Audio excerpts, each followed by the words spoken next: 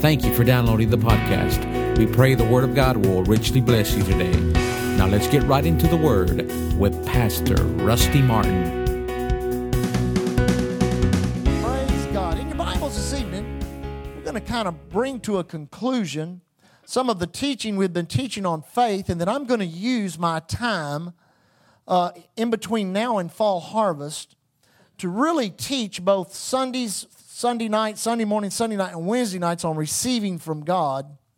Because I believe many of you are going to receive from God during fall harvest this year.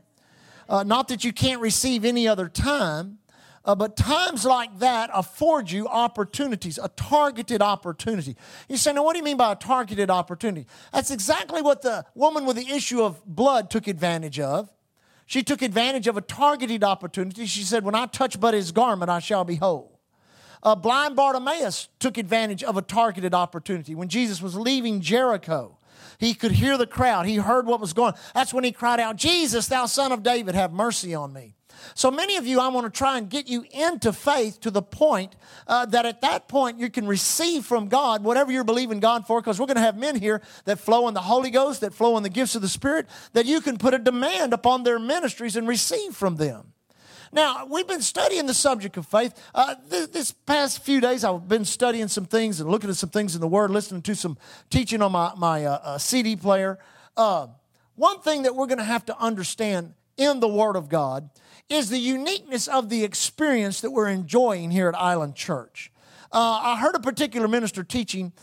He said he was in Los Angeles, been a few years back. And Los Angeles, on the front page of I think it's the Times, the Los Angeles Times, there was a picture of a man getting off an airplane, arriving at the LA International Airport, and there was great fanfare. And this man was a theologian, a very well-known theologian. And they were celebrating his arrival into Los Angeles and his subsequent teaching in two of the large seminaries in the Los Angeles area. This man had, I think they said, an 18-year education, had like 15 letters on the end of his name, one of those kind of guys.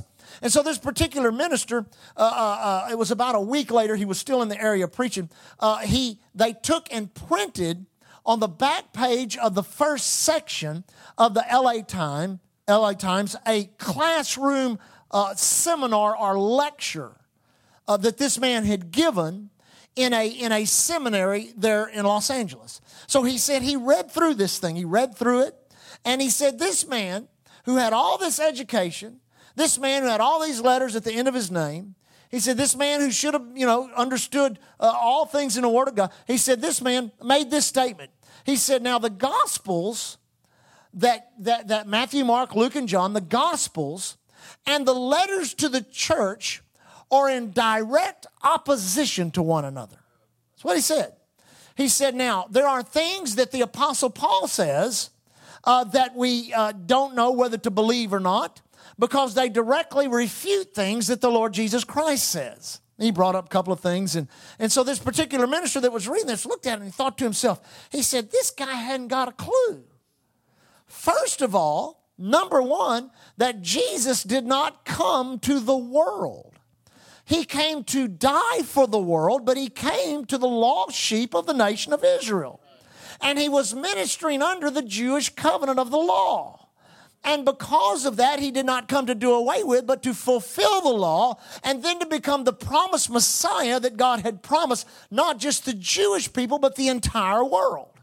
For God so loved the world, he gave his only begotten Son. Now, the relevance to doctrine that we enjoy today finds its bedrock foundation not in the Gospels of Matthew, Mark, Luke, and John, but in the epistles that Paul wrote to the church. That is literally the New Testament. Amen? You say, what do you mean? There are scriptures all through the Gospels that we do not adhere to. Got quiet in here. You say, what do you mean? Well, one of them, Jesus had to teach the disciples to pray in his name. But that was not till after he rose from the dead. He said in that day, you shall ask me nothing. What day is he talking about? The day in which we live in. He said, in that day you shall ask me nothing. But whatsoever you shall ask the Father in my name, that's what he's going to do. He began to give us all kinds of instruction that stepped across the dispensational line of Old and New Testament so that we would understand by some of his teaching what Paul was going to teach us through the Word of God. And in reality, if you rightly divide the Word of God, the Gospels and the letters to the church do not refute one another. They dovetail perfectly. So, this particular minister that was reading that L.A. Times, he said this. He said, remember what Paul wrote to Timothy. He said, study to show yourself approved, a workman that needeth not be ashamed, rightly dividing. We must understand there is a right division of the Word of God. The right division of the Word. You say, what do you mean right division? Think of cooking something. You know, I was reading a recipe the other day in Ducks Unlimited magazine called My Favorite Duck Recipe. And so I was reading, because I'm going to cook one of those. I thought it was a pretty neat recipe. And so I noticed, first of all, he wrote about where he first experienced it and all this kind of stuff. Then he gave the ingredients, and he gave the detailed amounts. A cup of this, a teaspoon of that, a tablespoon of this, a pinch of that, a dash of this. He gave us detailed amounts of the ingredient. You say, why? Because you can't just come and dump all those ingredients in a bowl and mix it all together and expect to come out with a product that's going to taste good. Every cake that we eat, every brownie that we cook, every casserole that we cook, everything we eat is what? It's, quote, rightly divided. You understand what I'm saying? The right amounts of spices. Now, the Word of God is the same way. There must be a right division of the Word of God. The amounts of the Word of God. The amounts, remember what we say about the Old Testament. The Old Testament is not written to you, it's written for you. The letters to the church are written to you. A lot of people go back in the Old Testament and try to make doctrine out of the Old Testament. You can't do it. They talk about feast days. I always notice when the ministries are, the television ministries are raising money. It's always funny to me how some preacher comes up there and talks about how we're in this certain feast and how you can only give your offering on this particular day. I don't know if you've ever watched one of those programs and thought, what do you mean only give that offering? And you can only give, $7.77 on the seventh day of the seventh month and the seventh hour of the seventh minute. And you think, what in the world are they talking about? Well, they're reaching back into an old covenant, trying to get something to, I guess, try to sensationalize what they're doing to motivate giving. But you don't have to do that. You don't have to do that. Right division of the Word of God is not based on how many hours of seminary you have. It's not based on, how much you've, adhered to all of these core. No, right division of the Word of God is only done by one person. His name is the Holy Ghost. The Holy Spirit is the teacher on the inside of us, and He is the one that helps us to rightly divide the Word of God. Remember the story of the guy that used to open the Bible, close his eyes and point? And that would be a scripture for the day. And one day he opened it up and he pointed and he looked down at the scripture and said, Judas went out and hung himself. So he said, oh man, I better not, I better get something else. So he flipped around and let it fall open again, and pointed again and looked down and said, go ye and do likewise. Well, that's not right division of the Word of God, amen? No, rightly dividing the Word of God means that you've taken time to pray, to study, to go through the Word of God, and allow the Word of God to take this amount of this ingredient, this amount of this ingredient, this amount of this ingredient, this amount of this ingredient, and produce a product. You say, what do you mean by a product? A doctrine that we adhere to. Things that we just kind of take for granted. Number one, salvation. Listen, there isn't any other way to get saved than what the Bible says. The Bible says you're going to have to believe in your heart and confess with your mouth that God raised Jesus from the dead, and so doing you'll be saved. You can't be good enough. You can't have enough letters connected to your name. You can't be pious enough. There's no other way. There's no other name given among men by where we must be saved. There's no way you're going to change that. Amen. The same thing's true of faith. The Bible says without faith, it is impossible to please Him. For those that come to Him must believe that He is, and that He is a rewarder of those that diligently seek Him. You must understand that the doctrine of faith unlocks the provision of God and helps bring that which is in the spirit into the natural realm or the material realm so that we might enjoy the benefit of it. How many are saved? Are you enjoying the benefit of it? So something's coming to the material that is helping you. Amen. So now kind of a preview of coming attractions. How many believe God that He has saved you and forgiven you? We talk about mercy. The last time I was here on a Sunday, I preached about mercy. I'm going to expound on that a whole lot later, especially when it comes to healing. Because you must understand that as willing as God is to forgive you, He's also willing to heal you. But the problem is, men and women like us, we have faith in His power,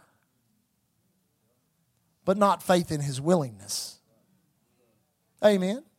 So for everything that God gives us, for everything that He's done for us through redemption, I don't think anybody in here could question His power to do it. But where our real question is, in our hearts and minds, is He willing to do it?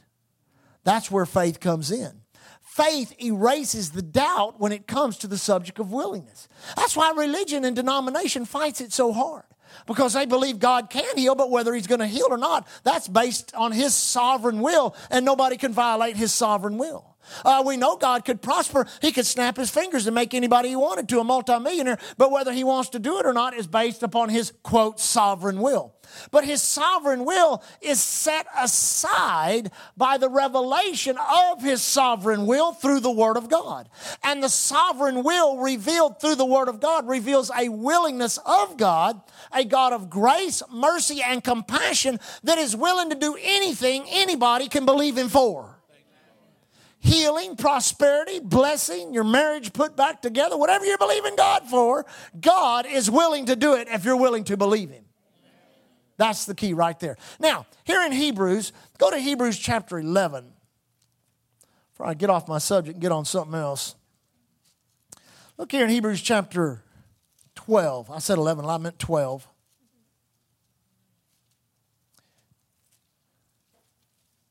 It says in verse 1, "Wherefore seeing we also are compassed about with so great a cloud of witnesses, let us lay aside every weight and the sin which does so easily beset us. Let us run with patience the race that is set before us. Looking unto Jesus," everybody say Jesus, "the author and finisher of our faith." Now that's an interesting term. Keep that in your mind. The author and finisher of our faith, who for the joy that was set before Him, endured the cross, despising the shame, and is set down at the right hand of the throne of God. Now notice this. It says that Jesus is the author and the finisher. I like what one translation says. It says it is Jesus who gives you the incentive to believe, and He is also the one that will cause what He has empowered you to believe to come to pass. Amen. Now, most people, I hope that most of you, if I were to sit down with you and talk to you about your, quote, dreams of faith, things that you would say, you know, I'm believing God. I may not have all the faith I need to get it right now, but I'm believing God for the faith for it. I'm believing God. I'm believing God. I've got my faith out there. I'm working on getting more faith. It comes by the Word of God. I'm working on confessing that Word. I'm working on acting on. I would hope that everyone that I would sit down and talk to would come up with something beyond your imagination and beyond the scope of your ability to provide it for yourself, something you would absolutely have to have God to do, or else it just ain't going to happen. Amen? Now, I've lived like that for 30 years, that everything in my life that I have, everything that I own, everything that I possess, everything I'm doing, everything that I'm going to do is totally impossible for me to produce myself. There's no way I can do it. No way I can do it. No way I can raise it up. No way I can maintain it. No way I can increase it. No way I can cause it to do nothing I can do. There's nothing of my hand upon it. It's God. I said it's God. So you want to see a manifestation of God? Look around you. Everything from the chairs to the carpet to the ceiling to the parking lot, you name it, it's all Jesus, it's all God, and it's all gotten here by faith. Amen. Now, if you understand that, then you must understand Jesus delights in authoring things in you, bigger than you are, greater than your own conception and ability to dream it. He likes to author things on the inside of you that without Him, you wouldn't even consider it. I like to say it like this, where if somebody in the world system sat down and talked to you and you were to share your dream or your vision that faith has produced, they'd think you was crazy. They'd think you were absolutely crazy. I mean, don't even use your own. You use the church dream if you want. Here, tell them, yeah, I'll go to Island Church. You mean down that old Girland's over there used to be on 69. That's where we meet, And so, there's we gather there, and there's a few hundred of us that come on Sunday, and we're believing God, for $1.5 million worth of land and about $5 million worth of building. We're believing God to pay cash for it. We're believing God to reach the world, reach the island, doing all this. And they look at you like you are out of your mind. Are you out of your mind? Amen. But see, the thing is, they don't know the history. They don't know the heritage of the 12 years or 13 years we've already been doing this. Of how, as impossible as that may seem, it was just as impossible to hold that first service at the Galvez Hotel back in 2002. And just as impossible to hold the second service and the third service and to produce the building on 45th Street and then to get into this building and then to get into the next building. I'm telling you, you have to understand that we are in a procession of the glory of God. We're on a path of righteousness corporately where without God, there ain't nothing going to happen. Ain't nothing going to happen. But with God, things beyond our own imagination, because He authors, then He does exceedingly abundantly above all you can ask or think. Now, the problem that happens with a lot of people is Jesus authors something in them, and then they take off and try to finish it. Now, let me ask you a question.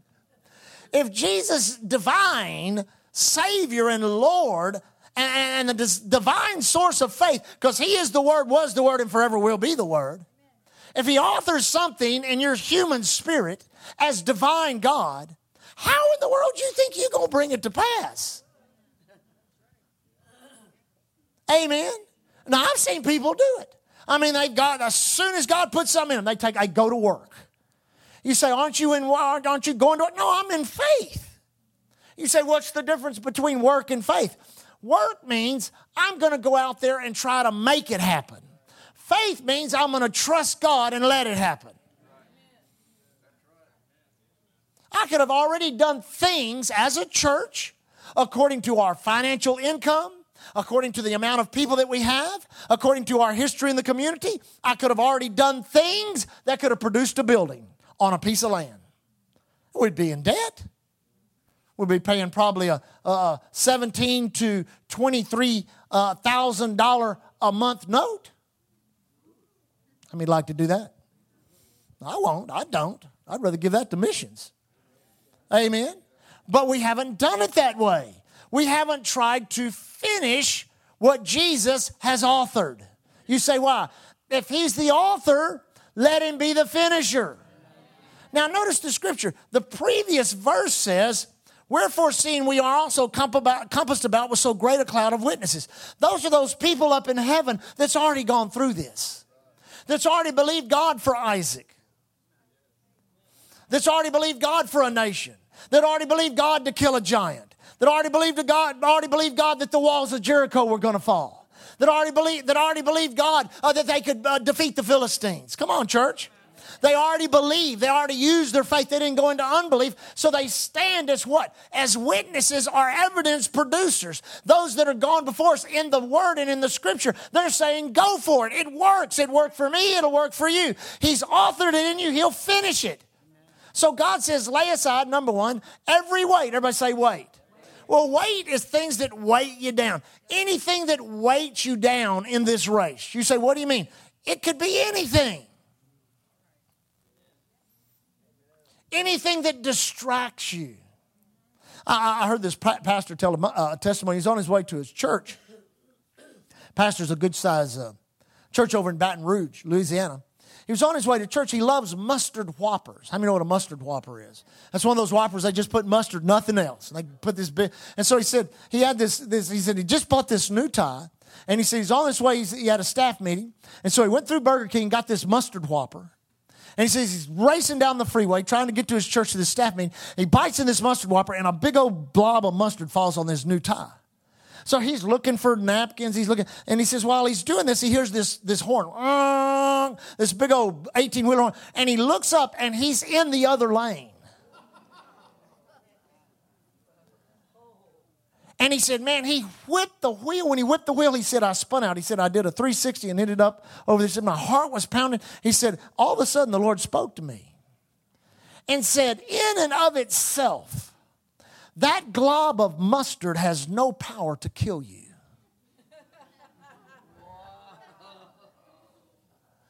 But he said, in its present position of where it is, it caused such a distraction that it could have caused you to kill yourself. And the Lord spoke to him and said, now there are globs of mustard in your life.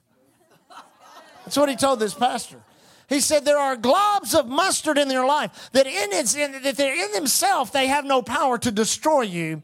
But if you spend your time dealing with those globs of mustard on your so-called tie, you're going to end up spinning out on the highway of life and missing what I have for you.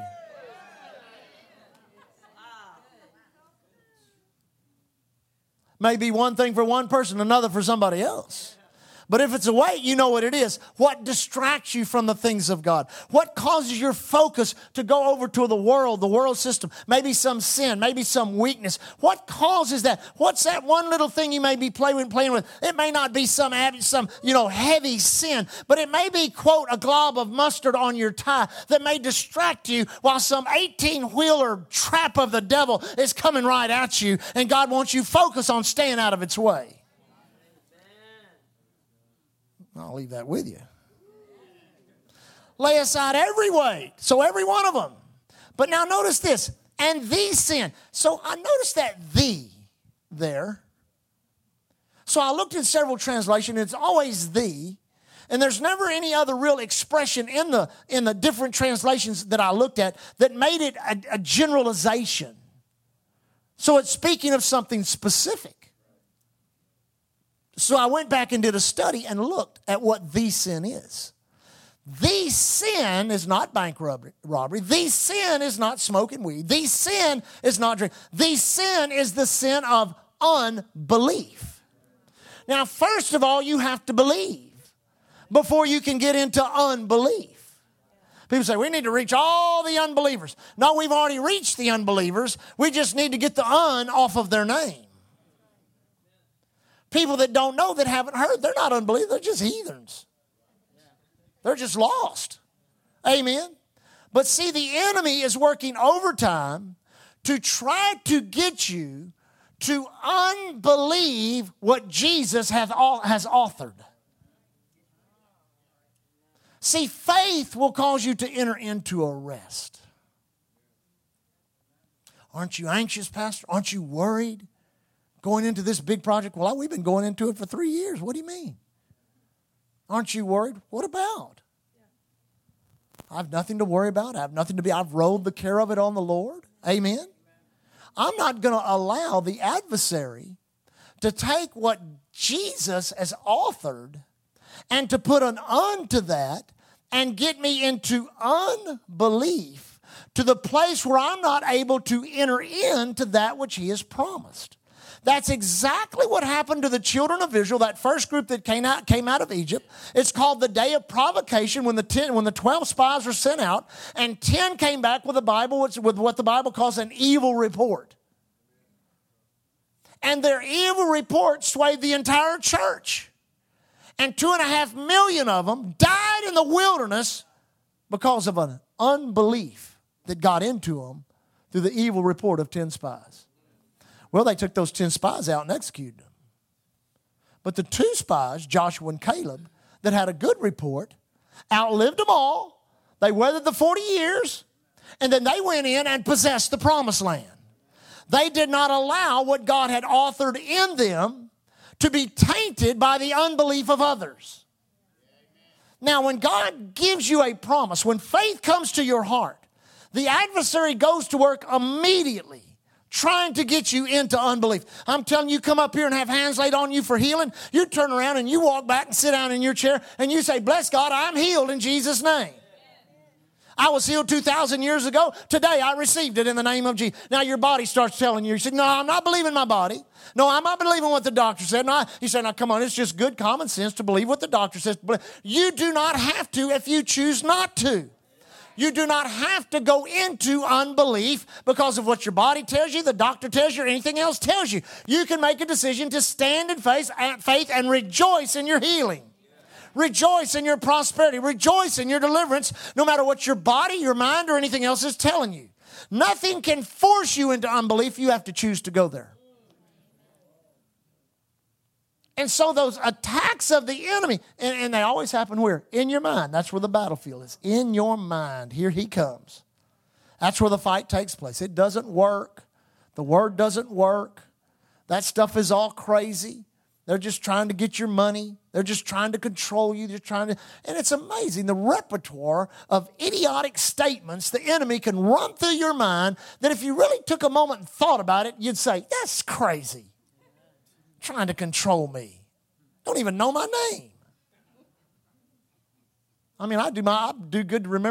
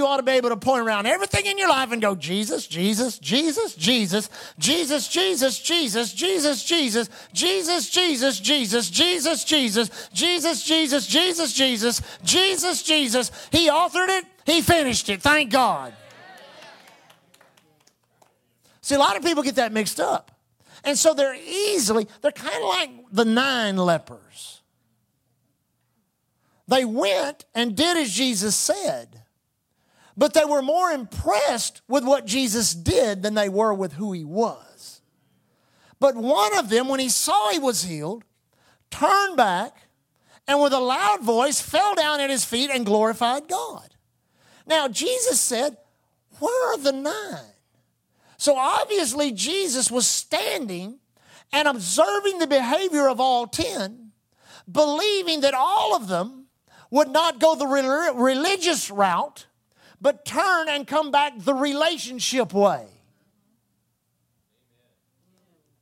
I got 3 minutes. Maybe I can do it. You say, what do you mean by that? He's under the law. He's ministering supernaturally the covenant of Abraham. Actually, there's, I think, 3 covenants he's ministering. He's ministering under the Abrahamic covenant. He's ministering under the Mosaic covenant. And he's ministering under David's covenant. I don't have time to teach you on that. Trust me, I can come back and teach you on that if you need to. But there are 3 covenants Jesus is operating on. All of them confined in what we call the Old Testament. So, under the Mosaic covenant, the Mosaic law, if you were a leper and you were cleansed and healed, you were supposed to go show yourself to the priest. And they made a determination of whether you were healed or not. So you can go read about it in Leviticus. So they're on their way. Well, see, that's still religion. That's still law. That's still legalism. But see, what had healed them was not the law. You say, what do you mean? What had healed them is what heals you and I. Jesus.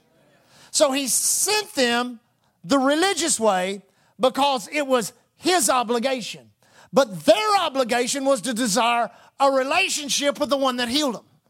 So one, when he saw he was cleansed and healed, said, I really don't need religion. What I need is a relationship with this guy that said, go show yourself to the priest. Because he caused the connection to be closed, the circuit to be made, so that healing power could touch my body, and I see that I'm cleansed and healed. I got to know something about this guy right here. I want to know something about him, and he's the one that was made whole. He's the one in whom the scars were removed, the fingers were put back on. He's the one you couldn't tell, ever used to be a leper, because Jesus made him whole. The same thing is true about us. Don't ever be more impressed with what God does than you are impressed with God himself. Because if you can keep that perspective right, what God can do for you will be unlimited. But if you ever get more impressed with what you receive or what God does, and I don't think it can happen, it happens all the time. There's people that believe God for something, and when they get it, what they believe God for becomes their God. I've seen marriages, I've seen businesses, I've seen all kinds of stuff where people, they learned about faith. You say, then why would God give it to them? Because he's faithful to his word.